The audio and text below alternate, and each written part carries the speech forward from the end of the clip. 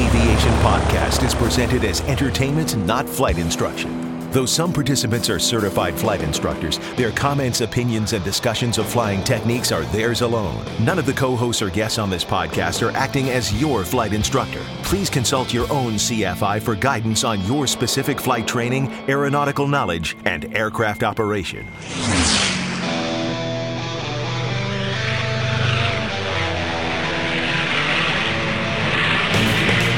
This is the Stuck Mike Avcast, an aviation podcast about learning to fly, living to fly, and loving to fly.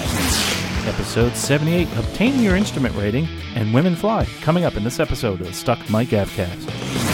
Now here are your co-hosts, Victoria Zyko, Sean Moody, Eric Crump, Rick Felty, and Carl Valeri.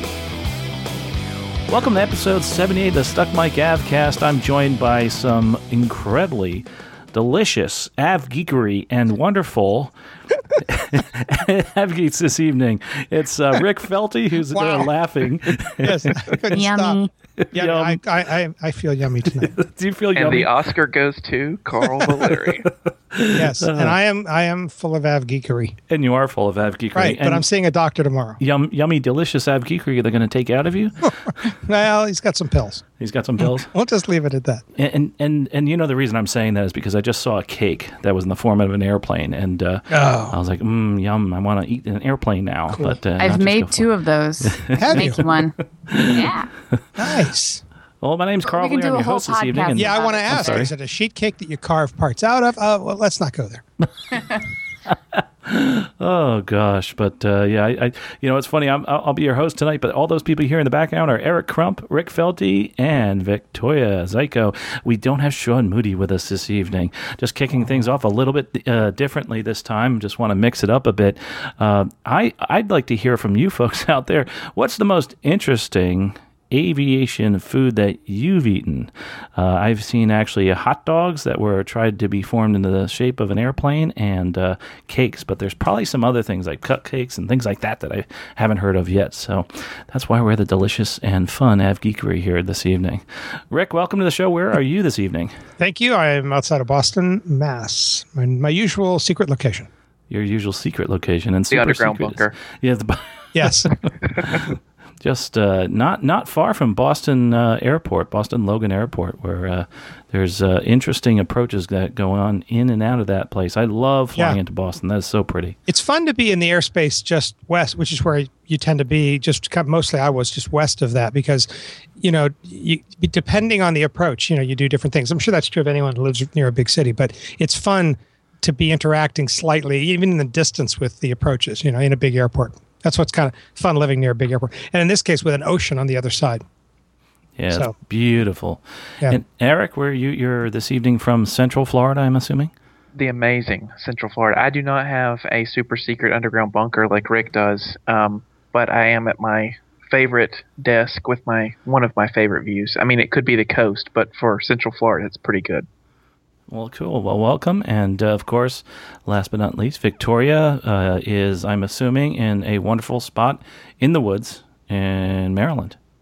That is true. I am in the woods and I can hear all of the bugs outside. You know how they get louder and louder once it gets darker. It'll drown us out soon. Well, welcome all, and welcome you, the listener, to another episode of the Stuck Mike Avcast.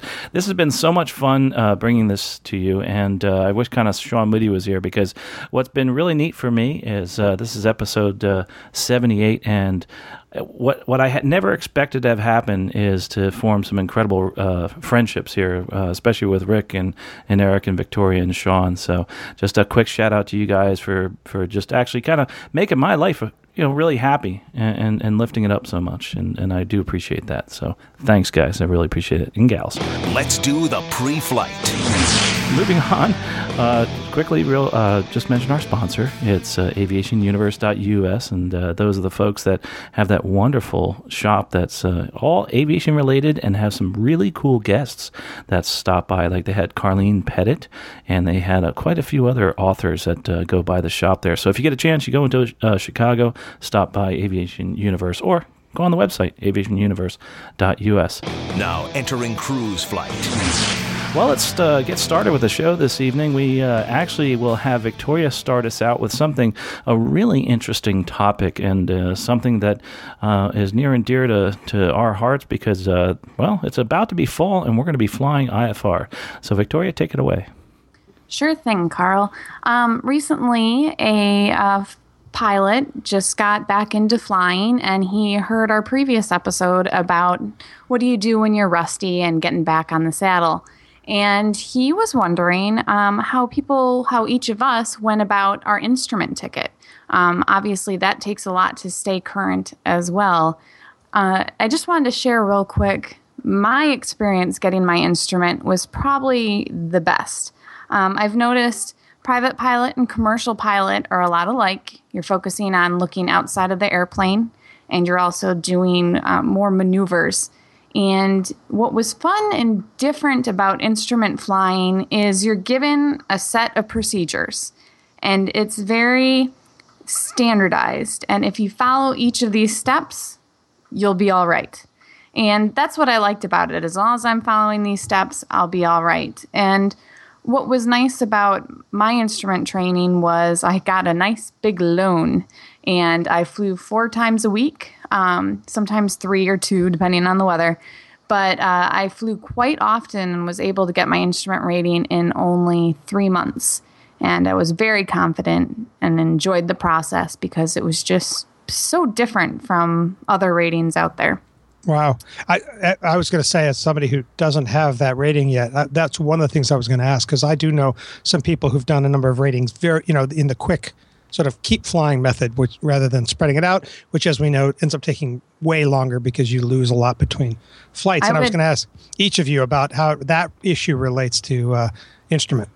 I would highly recommend doing it all at once. I'm in need of an IPC, which is an instrument proficiency test that you need if it's been over 6 months since you've flown instruments. And I tell you, sometimes I look at the approach plates and I'm like, what does that mean again? So it's really easy for some of those symbols and rules to blow out of your mind. So you haven't flown in a while then, instruments, and I do when I'm with Bob, but it's really hard from the right seat of the plane, so I need to get back into the company plane and do it from the left seat there. So I haven't been legal for quite a while. But you think that going through it quickly, or I should say intensely, is a much better way to do that for the instrument. And I'd have to agree with that. I think it really. I recommend that with anybody. You got a loan. I did the same thing with mine. I also got a loan, But Eric, what was your experience? Well, I actually did my private at my local airport. I started flying when I was 13. So, it took me forever, really, to get my private, but I didn't have anything else to do other than, go to school. So, I mowed grass and and washed cars and paid for my private. But most of the remainder of my training I did when I was in college. So I did my instrument over the course of an academic semester in a collegiate aviation program. And I've got to agree with Victoria there. I mean, I didn't do it in quite the the accelerated 2 to 3 week mindset, but going through it at that pace, I found it really useful. I tell you what, though, number one technique for me anyway for the instrument, because there's so much big picture visualization you have to do for your private. Like Victoria said, it's a maneuver, and you're thinking about a maneuver at a time. Whereas with instrument, you have to know where you are, but also where you're going to be in 20 minutes, and what do you have to do to get there. The best thing I found when I was doing my instrument rating is backseating, observing. And I did, probably 10 or 15 hours of just flying around in the back of an airplane while somebody else was receiving instruction toward the instrument ticket, just so I could visualize the approach without actually having to do it. Now, this was before we had the level of aviation training devices that we have now. But that was a huge deal for me, and it's something that I recommend now for my students. We actually require them to do at least 5 hours of observation toward their instrument rating as part of their training, because it's extremely valuable to be able to visualize that big picture without being zoned into each individual little component and getting lost or disoriented. That takes a little bit of the pressure off, too, just to kind of think about what's going on and observe from, a third-party perspective. Right, and it gives you a reason to hang out with other pilots. I mean, even if you're not in a captive audience like an academy or a collegiate program or something like that, if you know other people who are going through the instrument training, or even, I think, Victoria, you said you need an IPC. If you know somebody who's going up to do some instrument work, you can tag along and watch, and it sort of helps to take a little bit of that rust off without, and again, best case scenario, you're probably not paying anything. You're probably just writing, getting what I call free flight instruction. So, I think it's really valuable. And to be honest, I still do it. It's really useful to sit in on a lesson, just to go through that process again. Maybe I'm just a sicko, but I really enjoy it. Well, as a CFI, what do you think the hardest part of the instrument rating is for most students? I think, there's probably two hardest parts. The first hardest part is when you come out of your private specifically, we've taught you put your hands here, the airplane does this. It's a very physical skill. Not that there's no head work in the private training, but it's mostly physical flying. When you get to the instruments, it's exactly the opposite. I mean, you don't really do much with the airplane. It's all what's going on in your head and what's going to happen next, and being prepared and not getting disoriented. So I think there's that first initial change where you go from mostly a physical skill to mostly a mental skill. But then I think as you get through the training, usually the first thing you're going to do in an instrument curriculum is really zone in on those basic attitude instrument flying skills, your unusual attitudes, VOR intercepting and tracking, and you'll learn what holding is, you'll learn what DME arcing is, and those basic things, long before you ever get to approaches.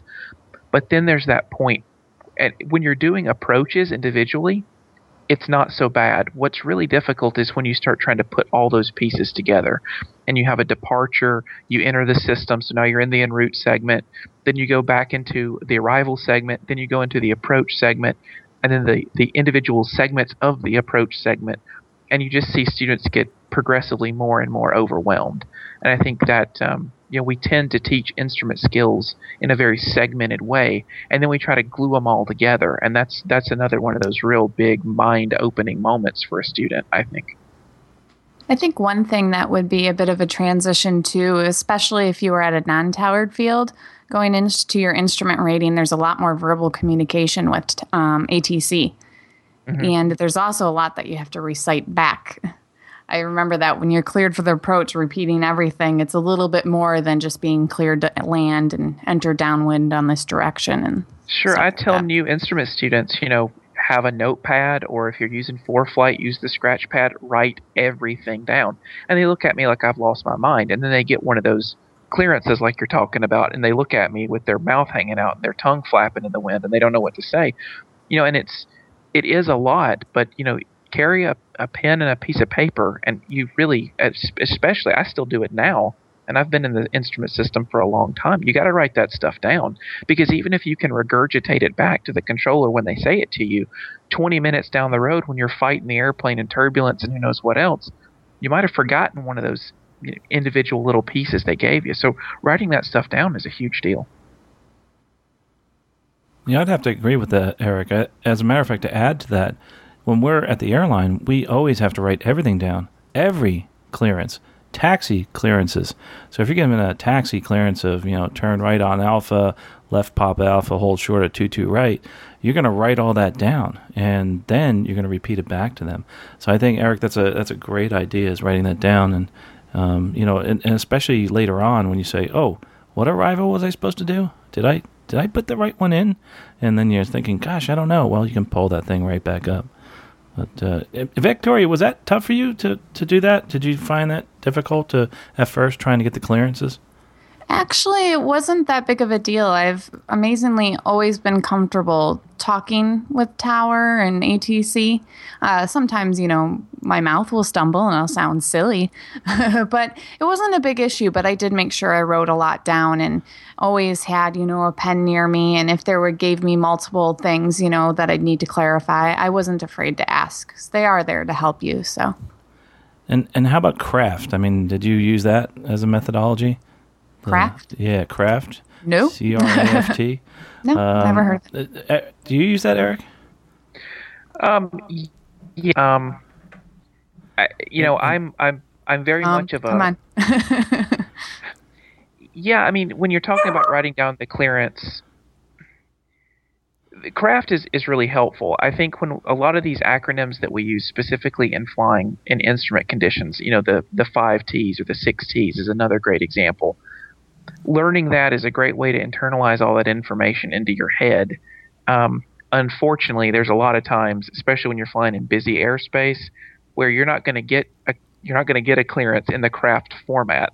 So if you've only been taught to write things down in one way, well, I'm not saying it's not useful. It is useful. I'm trying to give a qualified answer to that question. It's a great way to learn the information, but there's 9 times out of 10, you're not going to get every clearance in the craft format. So you're going to have to be able to adapt the clearance you get to that format if you want to use a mnemonic like that. Right. Can one of you clarify what craft stands for? Yeah, I was going to say we didn't actually say what craft was. Let's see if I actually remember it, because it's been a while. Let's see if I can do this. And if I don't, then this will be edited, right, Rick? You're going to edit it, right? You're not going to let me be humiliated. Transponder. I got T that. is the transponder. I know that one. So the first one is the clearance fix.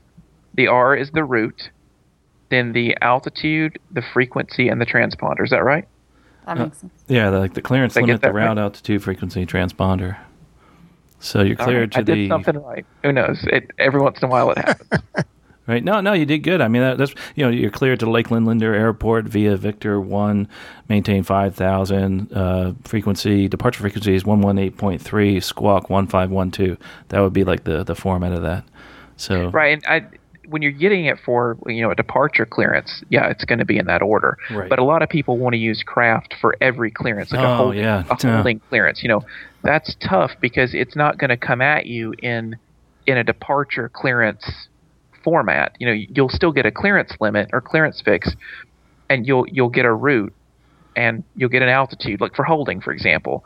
But you're not going to get a frequency or a transponder code. Right. Well, you'll be staying on the same one, so you kind of just cut out those letters, right? And that's the thing. So you can either use, the same craft format, or you can try to adapt it to whatever you're doing. It's just one of those things, and I think we've actually talked about this before.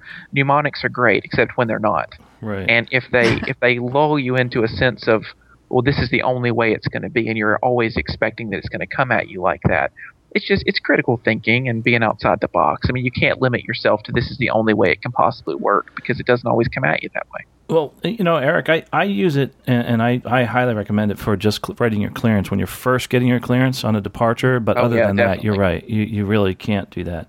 I might have been a little bit. I might have overthought that when you asked the question, Victoria. Sorry about that. No. How dare you? And that was that was great. Shame on me. Because people are probably thinking, which clearance are we talking about? Is it a holding clearance? Is it what type of clearance are we discussing here? And expect further clearance time, et cetera. There's times. The good thing about writing everything down is also when the controller makes a mistake, you can sit there and say, now, wait a minute. They didn't tell me what my expect further clearance time. Oh, wait a minute. Hey, what's my EFC time, guys? And they'll come back to you and tell you. So I was so proud of a student the other day. I was giving him a sample holding clearance, and he actually read back to me as though I was pretending to be the controller. He said, what's my EFC time? I forgot to give it to him. I wasn't even testing him. I just forgot to give it to him, and he called it immediately. And that's great. I think that's a huge deal. But it's not that the controllers are trying to screw you up. They're human beings too, and they've got you're just one airplane. They got a bunch of other airplanes in at the same time. So it's you got to be a checks and balances system for each other. That's a very good point. And writing stuff down, it's really important. Yeah. And, sometimes if you have that in your mind, what you're going to expect, it's a lot easier. Because as you do this more and more, you kind of have those little blocks in your mind that you fill in, and you can repeat it back. But that's after like a lot of instrument flying. You know what they're going to say and when they're going to say it, that type of thing. Mm-hmm. Of course, until you leave the country, and then it changes totally. And then everything goes down the toilet, the proverbial toilet. Yeah, but that's cool. But yeah, Victoria, I think this is a great topic as far as how people got their instrument rating. But Eric, did I mention how I got mine? I don't think I did. I don't think you did. Go for it. No. Actually, with mine, what I did is I went to one of these schools, an accelerated program, where they had simulators. And Eric talked about observations, and we could actually do observations in the simulators. They actually had the old Frascas. And back then they didn't have the GPS and all that, moving map, etc. So a lot of times, I started off with a link trainer. No, I'm just kidding. Did airplanes even have wings? They had wings, yes, but they were the kind that you flapped and you jumped off the side of a mountain. They were attached to dinosaurs. It's funny. I set him up. He knocks him down. I don't even have to insult Carl anymore. I just set it up and he insults himself. I love that. It's so much fun. Yeah, Leonardo da Vinci. Watch out. It's funny because if you look at the premises to the starting of the instrument training and the simulators, we've come far.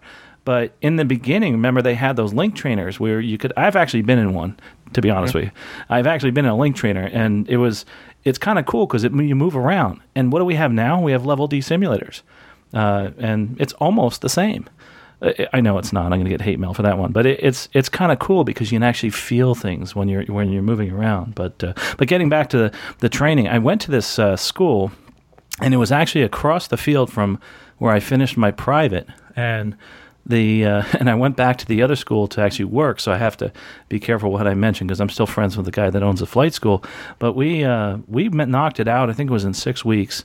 And while I was working full-time, I was in the computer industry back then, working for an insurance company, programming a system for their cancel for non-pay of all things in their insurance business. And I'd come out, and I would come to the field, and I'd walk in the door, and my instructor would look at me and said, Carl, we're going to make your lessons a half hour longer than most. And I looked at him and was like, well, why? Did I do something wrong? I thought I was like, am I screwing up that bad? He said, no, dude, you look horrible when you walk in the door. You need to sit down and relax. And I guess I didn't know it, but I was like under such pressure at work, and I'm sure a lot of people can relate to that, is when you're trying to do things in such a rushed manner, and you have a real high-stress job, you come in, and this is what you do for fun. And you have to realize that you have to stop working and switch into that fun mode. And that's why we do aviation. That's why we fly, is to get away from all that, the real life and that all the other stuff from the outside, and it takes us away to this other world. And what happened is I could see myself transforming while we were talking, and he learned that right away. He would ask me some question about flying, and I'd be like, oh, and I'd start talking about it. I would forget about work. And all of a sudden I became a pilot, and for those 2.5 to 3 hours, and it was absolutely wonderful. But the fact, I loved the way they did their program, and as a matter of fact, it was American Flyers. I guess I can give a shout out to American Flyers. They put me in the simulator. They knocked out the lessons right away. I had a wonderful instructor who just stuck with me, and he wanted to go to the airlines, and he was like one of these mentors. He wound up becoming an attorney instead, and bought himself an airplane. He's looking at me right now saying, I'm not sure who did the right thing here. At least I got an airplane. But he was so cool. He was like, you know what, Carl, you're going to do this. And he kept pushing me forward. And we went through all the procedures. We had a syllabus. We had everything checked off. And we would go through each lesson one by one. And I said to myself, when I become an instructor, I'm going to kind of follow this methodology, because one of the reasons I liked it is there was no apprehension as to what we were doing for that lesson. And I knew exactly what I needed to get ready, and I had it ready. And I really, really liked that. That just like with yours, Victoria, I'm assuming because it was so compressed, you followed a syllabus. Is that correct? I'm making that assumption. No, you're correct. There was a syllabus to it, and it wasn't super crammed. It was over the course of 3 months, but I think it was better for me versus my private because that information was retained. I didn't have to go back and relearn stuff. And I think the importance now, once you get that instrument rating, is to at least to retain that, maybe go up at least once a month and practice some of those procedures, because I know I didn't do them for quite a while, and it was like, this rating is useless now. Did you find you at some point, there was a point where it clicked, when you were trying to do straight and level and turns, and all of a sudden it all just was jiving? It was overwhelming at first because it was very different, and you had to learn to trust these instruments and not sneak a peek outside. And yeah, eventually it did just click. And it was probably the time that I was the most confident in all my training because an instrument rating is a big deal. It's very important for weather, and not everyone has it. And I really learned a lot, and I began to trust myself more as a pilot throughout the process. So I was not nervous at all the day of the check ride. I walked in and I was like, I'm going to show you what I can do. So it was great. That's awesome. And, it's interesting. The confidence that you build from getting that instrument is tremendous. Just like, when you go to college, you get your bachelor's or so, and then you go get your master's. And it's almost like getting your master's degree. In that you have this new level and this incredible amount of knowledge now that you never had before. It also, one of the things that I hear from a lot of students is that it makes them fly much more precise, even VFR, whereas they're like, I'm 100 feet, 200 feet off, who cares? No, they nail it, after they get their instrument. And then you head out to your commercial rating, and then the instructor the whole time is like, look out the darn window. And they start covering the instruments on you. Yeah.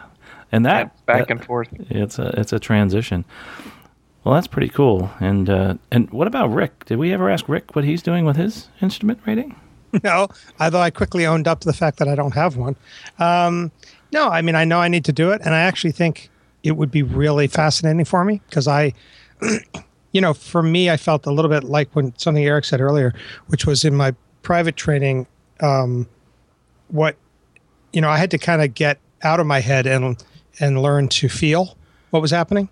I think I was sort of too focused on the data flow and less on the feeling it stuff. And so for me, some of the stuff came harder because there is a lot of that sort of sensation stuff.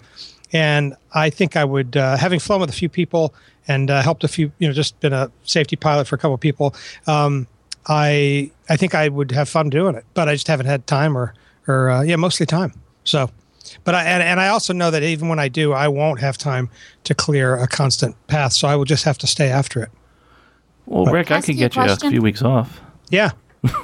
You said you need to do it. Why do you think you need to do it? Well, only because I think it'd make me a better pilot, and I liked. I remember loving the drinking from the fire hose in the private rating. I just love the data flow, and I loved soaking it all in and studying and all that. And so I think I would really get into it. In fact, I went ahead and committed to getting a lot of access to data through, I don't know if it's Sporties or one of those places. And I have access to that still, all the videos, all that stuff. And other things came and sort of dropped in the way. So I don't know that it's I have to, but I loved it so much that I think I want to learn more. And I've actually heard from everyone the thing that you guys have said, which is you're a better pilot.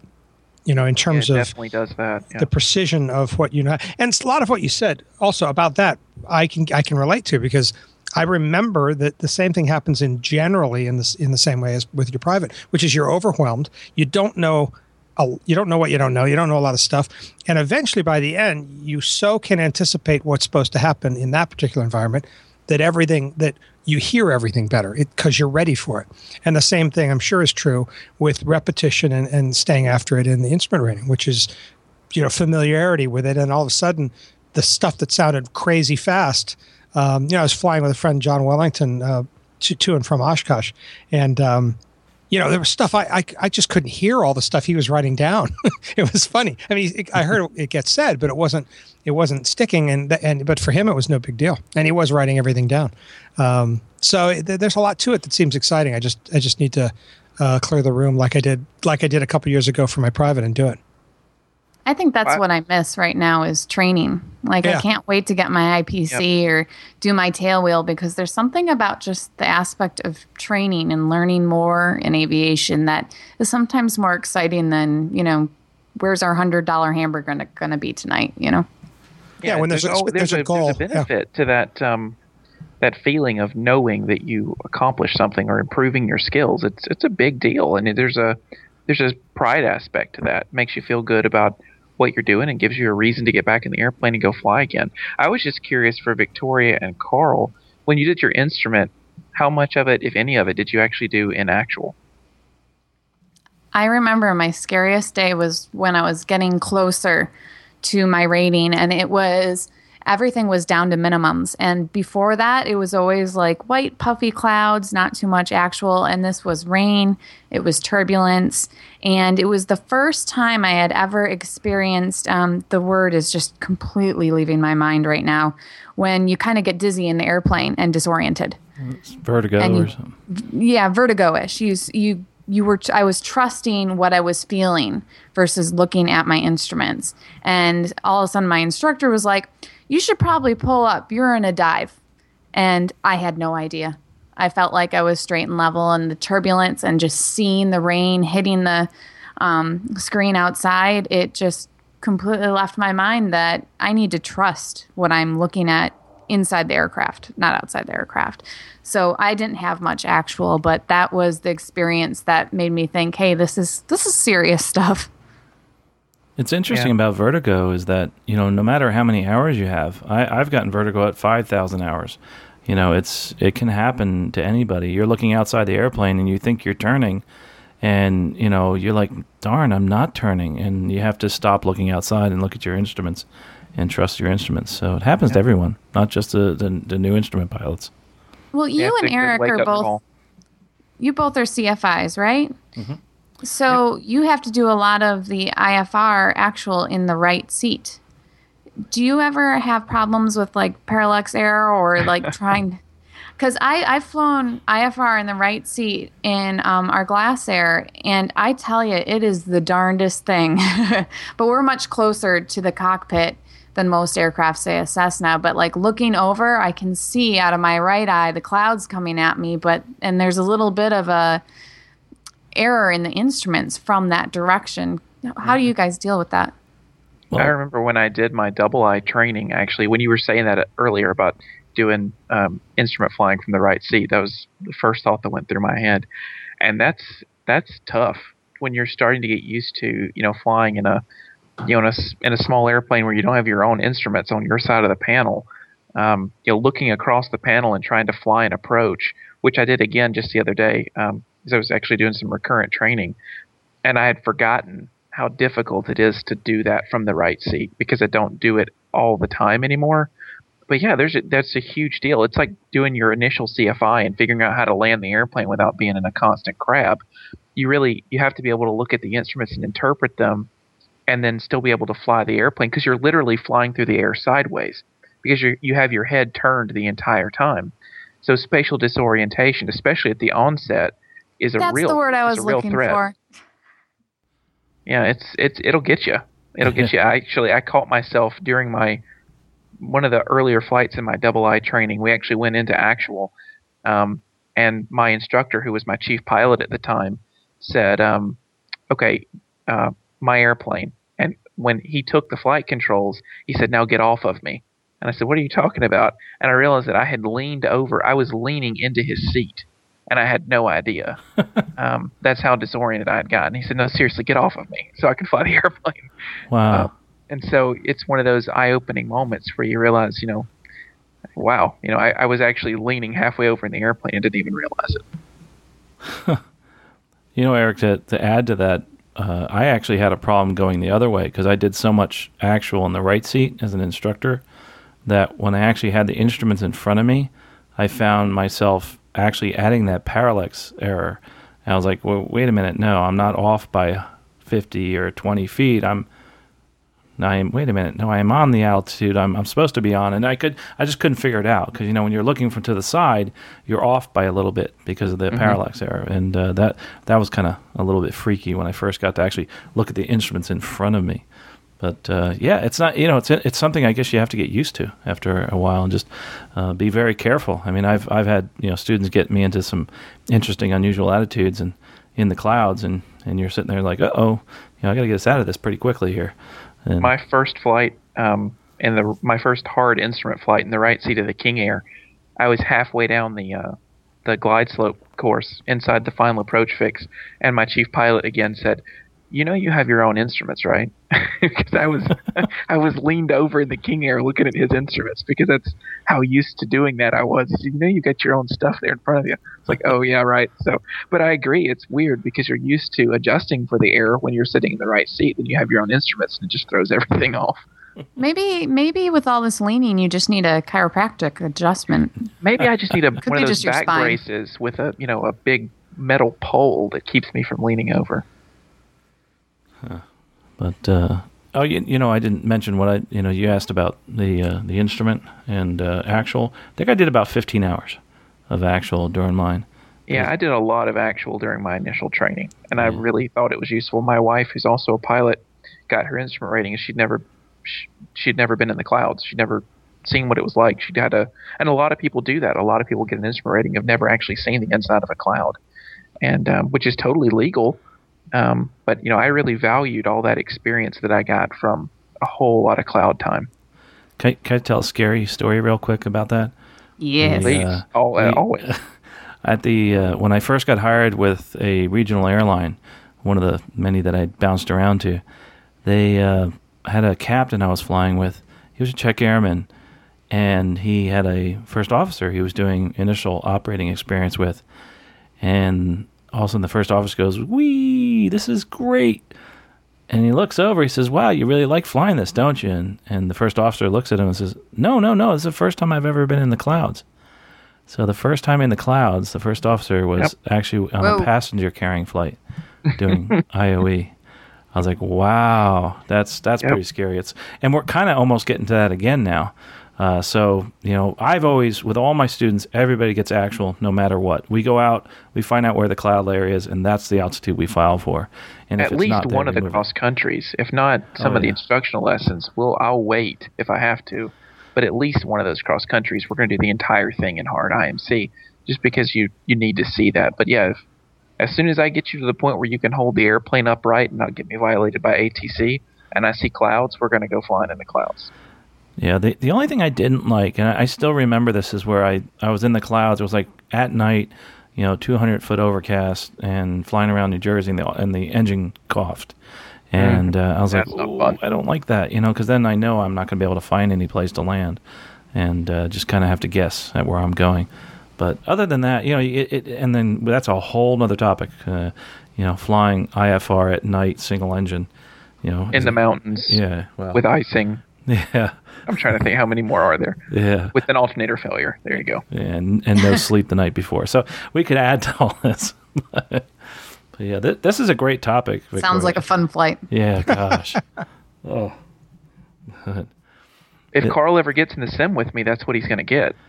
Oh, heck. I've been in the sim with you. I actually flew VFR. That was cool. You did very good in a 172. I give you a hard time, but I mean, considering that you never do it, I was stunned that you just got in. First of all, you're in a simulator, and second of all, you're flying an airplane that you never fly. You did really well. Boy, Carl, I thought you were going to fly like garbage. I was hoping, but no. Actually, honestly, though, I'd flown like a single engine a year and a half before that, so that wasn't totally that rusty and all. But I mean, power settings and air speeds, it was like you were a real pilot, Carl. I was stunned. Wow. I actually have things that move, like a yoke and everything, and rudders. That was pretty cool. Do you recall we were entering the traffic pattern, and Carl said, "Man, this thing is so slow." Yes, I do remember that. It took forever to get around the pattern, but that was cool. That was awesome, and that's a good point. I mean, jumping in and doing instrument work, is just the best thing I think you can do. Like Victoria, you want to get current. If you can grab a sim and do all sorts of failures, that'd be pretty cool. And I'm game. Another come visit thing, me, Victoria. You can come fly with me. Yeah, I'll be right over. I don't know. I'm waiting for Victoria to invite me over there so I can do an IPC with her. There is an open invite for you, Carl. Yay. You just are coming to hang out with Turbo anyway. Yes, I am. Turbo is going to come with us. And there you go. When he barks, you know that I'm telling you the wrong thing. He's so smart. He is smart. Hey, by the way, can I plug something, though, since we're talking about currency? Sure. I think Victoria should do this, and Eric and myself, I'm trying to do it myself, is the FAA safety program, the WINGS program, FAAsafety.gov. Of course, I'm a volunteer with the safety program. I think that'd be a great way to get instrument current instead of going out and doing IPC, maybe go do a couple of those classes online, get your 3 ground, and then do your instrument portion, which will get you current and get your IPC that way.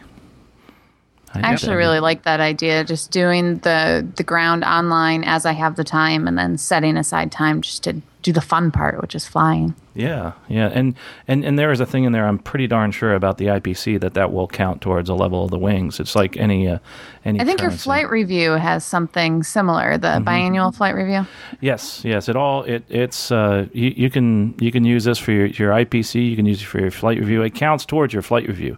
You can do a level of wings every month if you want, and you can get a flight review every month. And I really encourage that.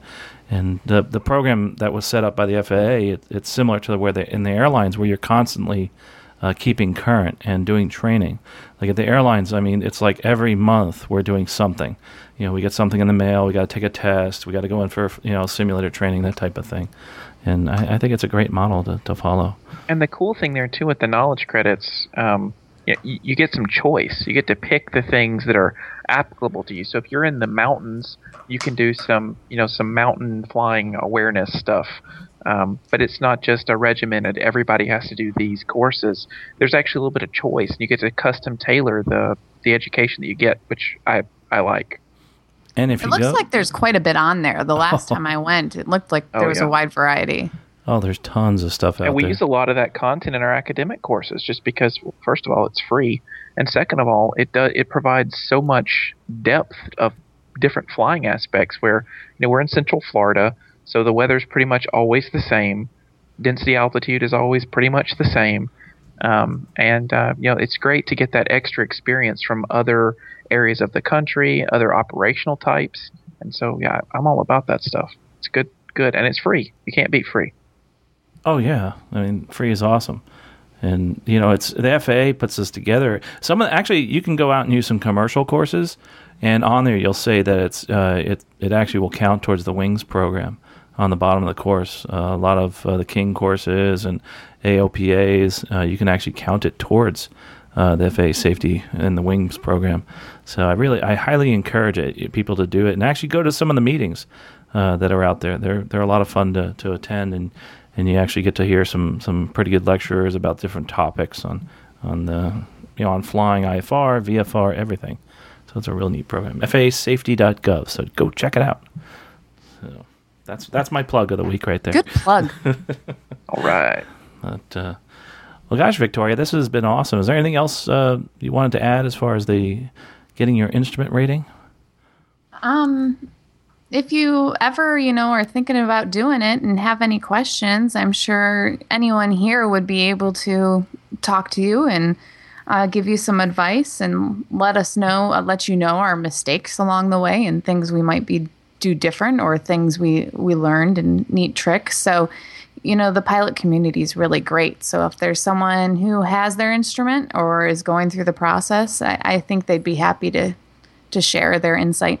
Oh, sure. Give the people the contact information, Carl. They can leave us comments, and we can talk about it next episode. They can. They can go to stuckmikeavcast.com/contact, and there's many different ways to get in touch with us. Also on the Twitter, StuckMikeAvcast, and Facebook, too.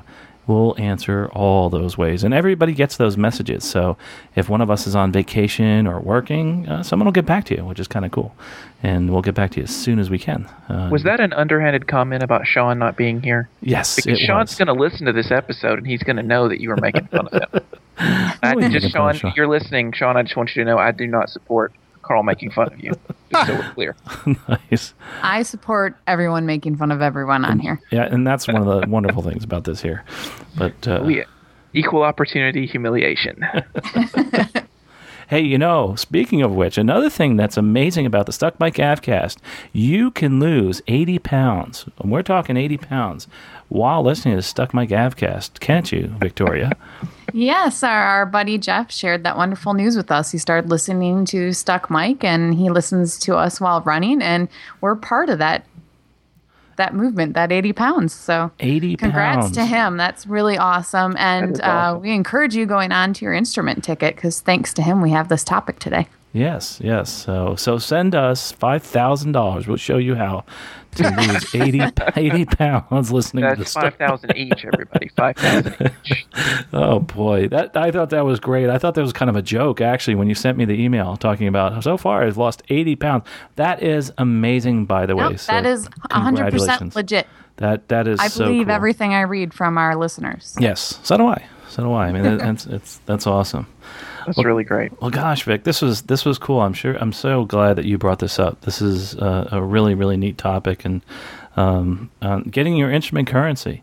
As a matter of fact, while we're talking about it, if you don't mind, let me answer a question that I put out. I think it was about 3 episodes ago. I never got to answer this one. Talking about instrument flying, since we're on that topic, I said that there's times when you have a holding pattern in lieu of a procedure turn on an approach. Well, there's times when that actually would be dangerous to fly that holding pattern, and you are a lot when you're being radar vectored. Of course, you're not going to do that holding pattern in lieu of. And also, if say a feeder route or any type of intermediate fix or any type of initial fix that leads into your initial approach fix, etc., that says no PT on it, you don't want to do the procedure turn. Well, here's something interesting that happened to me. I was, and this is an error, and this is why you need to know what you're doing at all times. I put in the approach, but I also had an arrival into the approach. And when I put it into the flight management system or the GPS, it actually, I was coming from, the approach course, say it's to the north. I'm coming from the south, and it built the holding pattern. Well, there's no reason to do the holding pattern because I'm coming from the south. As a matter of fact, if I did the holding pattern, it would have been dangerous, and this is why. When I was inbound on the feeder route, I was at, say, 12,000 feet. Then during the transition to the approach, I descended at different steps to 10,000 feet.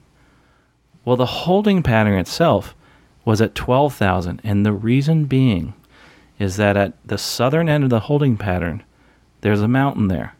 And if you actually descended to 10,000 feet and did the hold, it took you within only about 250 feet of the top of a mountain ridge. And if you were just a little bit off on that hold, that would have been extremely dangerous. So there are times when you do not do that holding. Just because it's there doesn't mean you are going to do it. As a matter of fact, you shouldn't be doing it. And if you do it, you need to let the air traffic controller know that you are going to be doing the hold, okay, in lieu of a procedure turn. So, for instance, you're being radar vectored, okay? We're in radar contact, by the way. And if you're being radar vectored and you decide you want to do the holding pattern, let air traffic control know that. Say you're way high, you need to get down to 2,000 feet, and you're at 6,000 feet. Ask the person and say, hey, listen, we want to descend within the hold. And that'll keep you safe as you're descending in the hold. But make sure you do let them know. And also, when it says no PT or no procedure turn, and when you're being radar vectored for the approach, don't do that holding pattern in lieu of that procedure turn. So that was my little experience. I had actually, when I built this approach, it put in the holding pattern. I'm like, uh-oh, it's telling me to start turning. So I actually had to do that flying thing. Goodbye, autopilot. Here I am, dun da da, and was able to save the day. So that was my dramatic ending to that story. What do you think, Eric? That's a fabulous lesson in automation management, actually. You did the automation assumed you had done everything a certain way, and in reality, you had been given different altitudes. If the automation was a real pilot like you were, it would have compared those two things together and went, yes, I know that's what's in the procedure, but based on the other instructions we received, this isn't a safe thing to do. And I think a lot of times, and I loved our episode with Bill English talking about Asiana 214 because there were so many automation lessons from that 777 accident that convert so well to general aviation flying. And one of them is, the obvious over-reliance on automation. I see it all the time with instrument pilots who are kind of behind a little bit. They're a couple of steps behind. They'll load an approach and it'll say, do you want to hold at whatever at the intersection? And they just hit enter. They're not even reading the screen. They're just trying to get it in the box so they can start flying again. And so, they may select no, right? Well, they're coming from the direction where they are supposed to hold. The automation is asking, I don't know how to fly. I'm just a computer program. What do you want me to do? And I'll tell you that.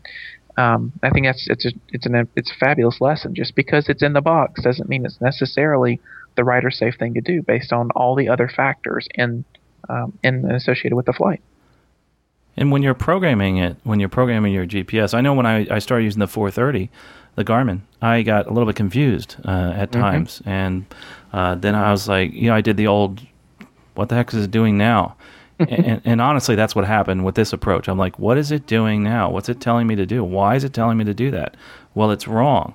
And you have to make that decision quickly. Is it really that wrong? And do I need to go around or can I continue this approach? And that's why Cessna's at 90 knots is a better time to have that conversation with yourself. Yes. And slow down and try to figure it out. You got some time to think. And, you actually sort of alluded to this before. Victoria almost said it before, too. If you get in one of those situations you don't know what's going on, ask for a hold. Instructors tell students to do that all the time. And I think students are like, yeah, right, like I'm ever going to ask for a hold. I can tell you, going into some airspace in some situations, there have been many times I have said, I need a hold. I need one right now. I need to get in a circle at a safe altitude. I got to take some time to think this through. You get that worst case, absolute worst case. You don't know what it's doing. You have the, what's it doing now moment. Just discontinue. Let's wait. Let's just stop this. It's not working out for me. I don't know what it wants me to do. Let's discontinue. Give me a hold. Let me go think about this for a while. And then, of course, people make the argument, well, what about when you're fuel critical and all that sort of stuff? Well, that's a whole other conversation. But if you have the ability to take time, the worst mistake you can make is not taking the time. That's a very good point. And as a matter of fact, Victoria, did you get a lot of holding practice, and did you feel comfortable after your instrument rating to be holding? Yeah, I believe the entering the hold was the hardest part for me. I think I just overthought it. Well, what type of entrance is this? Is this a teardrop? Am I going direct? But once I got in the hold, I didn't find it too challenging. Right. And, I think a lot of people are like, oh, no, I don't want to hold. But, that like Eric said, and hopefully, Rick, when you do your instrument, make sure you have your instructor let you know that give you that instrument experience with the holds and get really super comfortable that you can do a hold anytime, anywhere, and enter it within seconds and know what type of hold it is. Cool. So that would be an awesome thing to do. But well, gosh, I tell you that we talked quite a bit about this topic. Victoria, again, you have this awesome knack of picking these really cool topics and getting some good feedback from our listeners. We're actually running out of time here, so I had just one other thing I wanted to mention, and it's also a question I wanted to put out to everybody here, and Eric and Rick and Victoria. What happened is I have a person that I became friendly with working at the airline, and she was a captain on a recent flight I flew, and she asked me, she says, I'm trying to figure out this, but last week I flew with my sister. And I was like, oh, okay, that's cool. She goes, no. I was the captain and she was the first officer. I was like, really?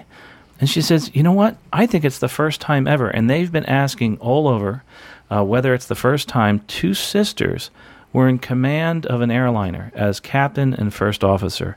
And I'm going to actually declare it is, until someone can prove to me otherwise. I've asked many different aviation historians, gone to the Guinness Book of World Records, but this happened about a week and a half ago. There was the first airline flight with two sisters piloting the aircraft, which is pretty interesting. And, one of the other interesting things is, I was talking to the captain, and I said, well, what other interesting experiences have you had? And she looked at me, and she's a blonde lady with blue eyes, and this really attractive lady. And she said when she's out talking to the passengers, some very interesting things are told to her. She said that one of the most interesting things was that she had a passenger, as the person was walking off, the passenger looked very indignant and looked at her and said, I didn't see you the entire flight, and kept walking off the airplane. And she says, well, ma'am, of course you didn't. I was flying the airplane. And she goes, yeah, whatever, and walks off the airplane. It's like, oh my gosh, and I didn't get this. When she said that, I was like, huh? What are you talking about? And then it clicked in my head, and you obviously, by your laughs, understood what happened there. I'm like, oh, she thought you were the flight attendant, not the pilot. And it just kind of makes, it shows we make certain assumptions about things. And my actually response to that was that, I look a little, you see me in person, I have gray hair, look a little bit older. And the first thing that they'll do, and it happened a lot during this trip with this lady, is they'll hand me the paperwork and say, here, Captain, how much fuel do you want? I'm like, well, I would put this much on, but the captain's over here, so you might want to ask her.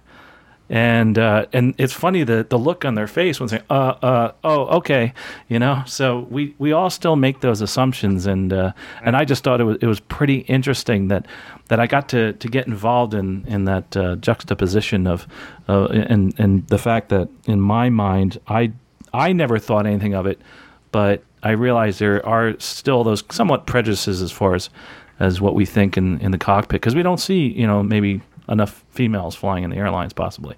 So. I'm just happy for her that she's so good at customer service, because I probably would have spun around on the WHIT engine and said, oh yeah, these are the new flight attendant outfits. You should see my adorable co-pilot up front. He's wearing a dress. I probably would have been a little bit bitey. So kudos to her for having the sense to just smile and nod. But it's funny because I think that's so common. I think it's so common. And when I was in college, obviously. My wife and I were dating at the time, and we were in the same program. And I tell everyone she was always a much better pilot than I was. I mean, just she could think through things in a completely different way than I could. And there was a guy who lived in my dorm who was also a flight student, and we were sitting out in the lobby of the dorm one time working on some kind of assignment for a class or whatever. And he walked by and laughed, and he said, why are you wasting your time with this? You can't be a captain at an airline or anything.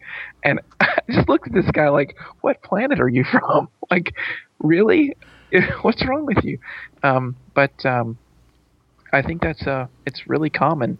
And, having instructed several female pilots, flown with several female pilots, if I got my choice, I would love to have a female crew member, because there's just it's a different thought process. I mean, men and women are inherently different, but I think there are a ton of strengths with females in the cockpit, and I think a lot of young women, especially, I run into this all the time. They don't even think about flying as a potential career or even as a hobby. I was like, well, that's way too complicated. Like, no, your brain is actually perfectly suited to doing this, more so than mine, because you can naturally multitask. I have to pretend to do it. So anyway, that, not to get all psychological, but I think that's such a common thing, and it's such a complete misunderstanding about how the different genders work when it comes to different tasks in aviation. It's interesting too that in America there's just so many female pilots compared to other places. I was interviewing somebody from China, and during the conversation we were talking about one of the females that they had hired at their airline in China, and he said, well, it's not like the U.S. where you see female pilots everywhere. This is not very common here. And I said to him, wow, that's an interesting perspective, because there really aren't that many at the airlines yet. But from his perspective, there was a whole bunch compared to what they have there. They're just starting to make those inroads, and which is really interesting, because the first female pilot to be hired with this airline, she was also the first female pilot to be hired with an airline. I think it was in the Netherlands, and so she had been through this already and was working as a contractor at another airline. So I mean, that's kind of interesting. Maybe we could get her on the show sometime. That was pretty awesome. So the moral of the story, people, if you're listening and you don't actually fly, and your friends fly, just remind them that yes, women do fly. So that is the moral of the story here. And it was pretty interesting to listen to these stories. That's just one of the many stories she told me, and I'm sure that Victoria has a few more. But that's the moral there. So we'll put that in there in the show notes. Women do fly, and there's lots of really good organizations out there. Right, I was just thinking about that, Victoria. That sounds like a really good topic for a Turbo the Flying Dog book. Yes. Actually, book 2 will cover a little bit of that. You'll find out that Turbo's sidekick's having a little bit of trouble because she's a female pilot, and Turbo tells everyone, my mom's a pilot, so I learned to fly, because of her. So, yeah, it'll be in the book. Good deal. It should be. Good. And by the way, I got my instrument rating with a female check airman, or a designated pilot examiner, and she was one of the first designated pilot examiners. Mine too. Yeah, a long time ago. I did mine a few years back, but pretty interesting. Just a few. Yeah, just a few. And so it was before the year had 4 digits. Poor Carl. I get picked on so much, but I like it. Our picks of the week. Well, moving right along, we actually have gone over our hour limit here. Not that there really is a limit. We can go as long as we want. We're going to move on to our picks of the week. Actually, let's see. Sean's pick of the week is I'm not here right now. That's why I'm not flying. And moving on to Rick Felty. Rick, what is your pick of the week? So, yeah, today I stumbled upon something that's pretty interesting, and it came through social media, but whatever. And it's a small film. It's a video that's on YouTube. And if you search the phrase First Air Force One, you'll find it. And there's a Facebook page called First Air Force One. And in a nutshell, what this is a little 4-minute documentary by a group of filmmakers who want to make a full-fledged documentary about the restoration of the very first Air Force One, which I had not heard the story of, and this little video walks through it. And so I don't know if any of you know what the very first Air Force One was, but I could tell you. It's let me guess. It's Columbine. Yeah, Columbine 2. So okay. It's a Lockheed Constellation, Columbine 2, and the video tells the story of, it tells how it came to be.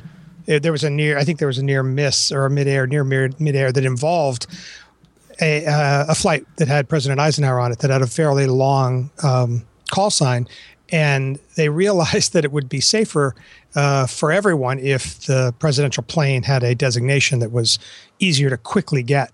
And so I think that's my understanding from this video anyway. So that's why the plane that had been flying him around for a while was then the first one named Air Force One.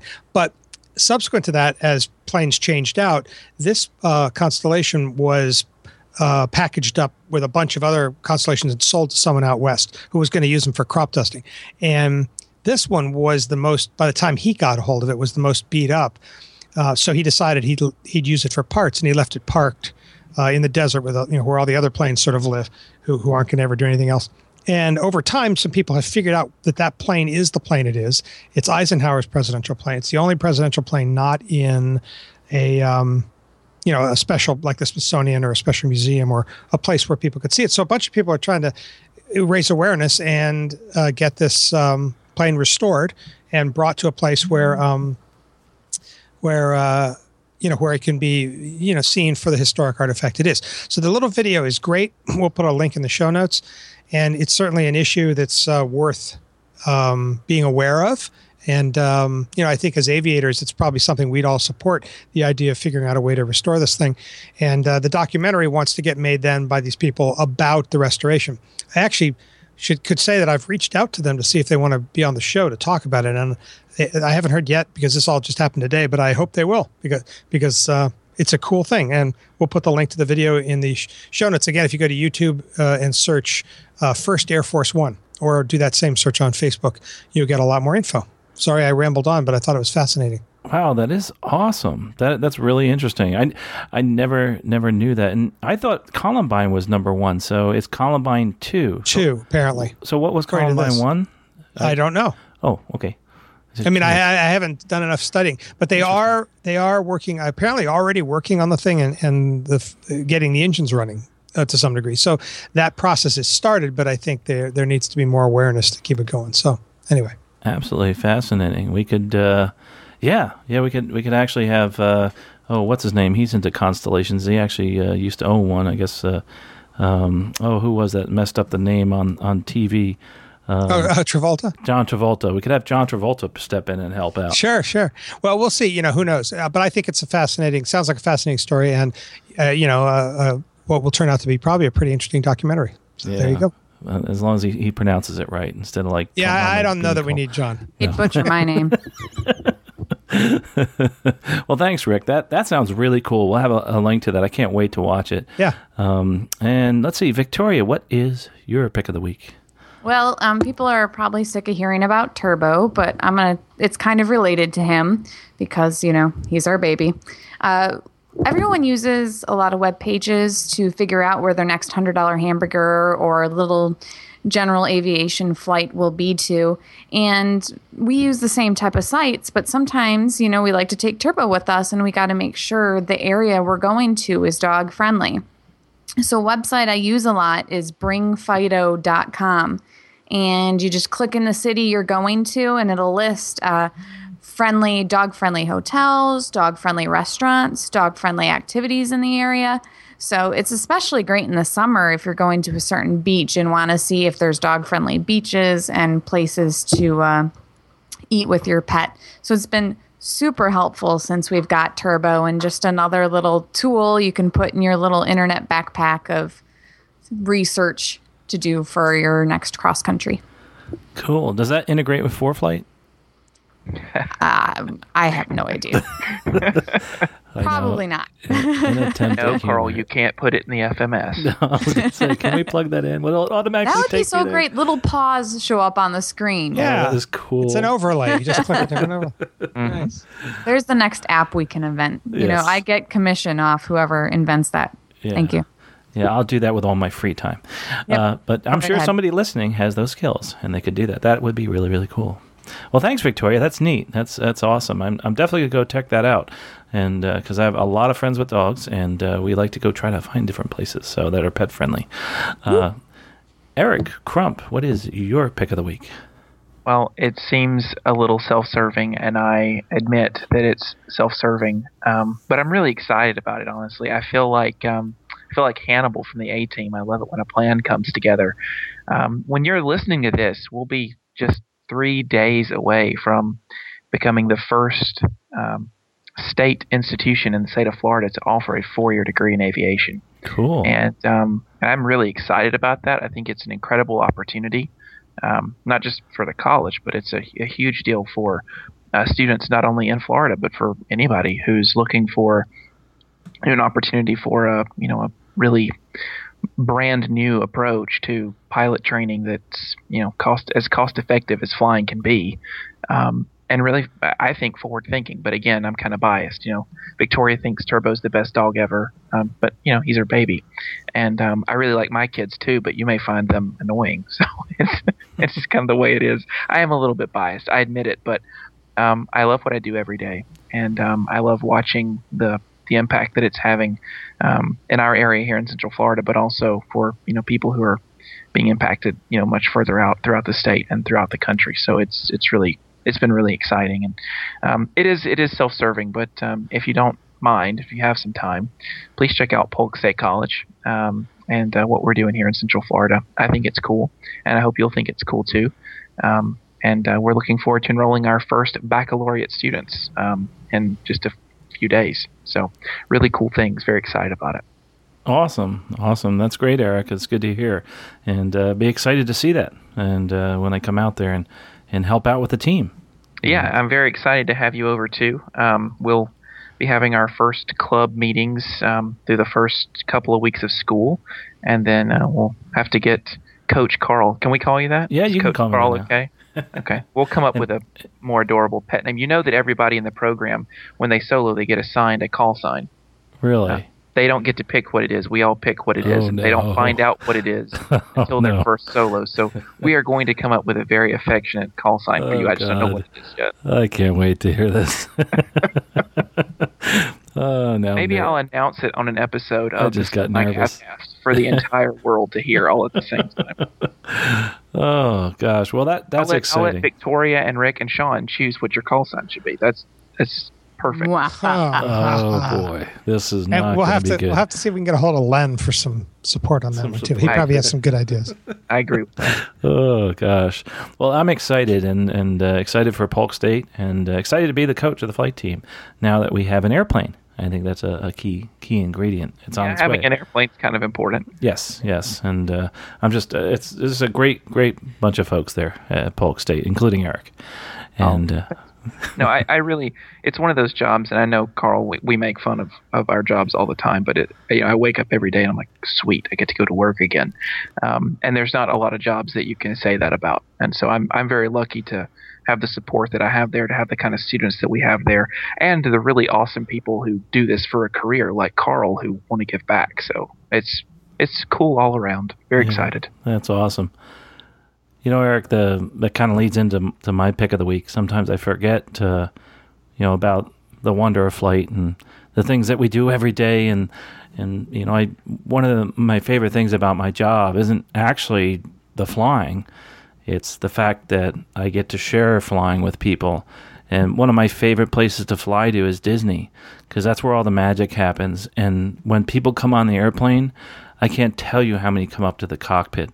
And it's the parents, the grandparents, the kids. We let them come in the cockpit and sit in the seat and fly the airplane. I show them where, the quote-unquote joystick is. I let them move the thrust levers, and they just get a big kick out of it. And, there was a new video that came out. It was actually a trailer for a new film that's going to be next year in 2015. It's going to be released. And it's called Aviation, the Invisible Highway. We really take for granted what we do. Even when we're flying our own airplanes, we take for granted that this truly is magical, what we're doing. And this trailer, I've watched it so many times and has so many amazing shots of the aviation and the world that we fly in and the ability to fly from point A to point B. We take it for granted, but this gives you a different perspective and gives you a new appreciation of what it is we do. And I'll tell you, just my favorite part of the video is actually the part where the person comes off the airplane and greets their child. And, that is probably one of the most satisfying things I get to see when I'm actually at work, is I'll walk up into the terminal and I connect people's children, their families, their loved ones, and I take them to places all over the world. And that's a lot of gratification, and you take them there safely. You may never get a thank you, but you do get to see the smiles on their faces, and sometimes tears of joy, sometimes tears of sorrow, sometimes tears that they're leaving their loved ones behind. But it's all so magical, and it's just neat to see the kids look up on the airplane. And I noticed when I was watching this trailer, Aviation, theinvisiblehighway.com, I felt that way. I started saying to myself, wow, that's pretty cool. And I get to do that. And there's a really cool shot in there of the plane I fly landing, which I thought was really neat. So check it out. The actual, it's going to be narrated by Harrison Ford, and Rick Felty's going to help me pronounce the name of... Yeah, it's Brian Terwilliger who did 1-6 right and 1-6 left. 1-6 right. Yeah, there was a 1-6 left too. I don't know if you knew that. Whatever. Both. I'll look it up. No, what I mean, it is 1-6 though, right? Yes, I'm looking at that. Yeah, up so it's 1-6 right, and the 1-6 left, if you can ever get your hands on that, is the making of 1-6 right. I highly recommend that one. It's on. There's a DVD. Yeah. Awesome. But that same person's doing this one, and it looks just as good. If you love that movie, this is visually going to be the same kind of feast for the eyes, which is very cool.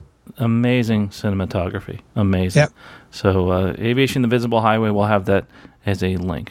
The After Landing Checklist. So anyway, I think that's it for the picks of the week. That was a kind of a great discussion there about getting your instrument rating. We'd love to hear from you and find out, what you did for your instrument rating, or say you have something that you accomplished. Let us know. We'll give you a quick shout out here if you want to shout out to somebody else that accomplished something in their life that is aviation related. yeah, we'll talk about it here. If you have questions about anything here, like we said, if you have any technical questions, just go to stuckmicavcast.com and /contact and write us. Go to the Twitter, and you'll find all of our contacts. If you want to contact us individually, if you want to contact Eric, Victoria, Rick, Sean, anybody, you can contact us directly there.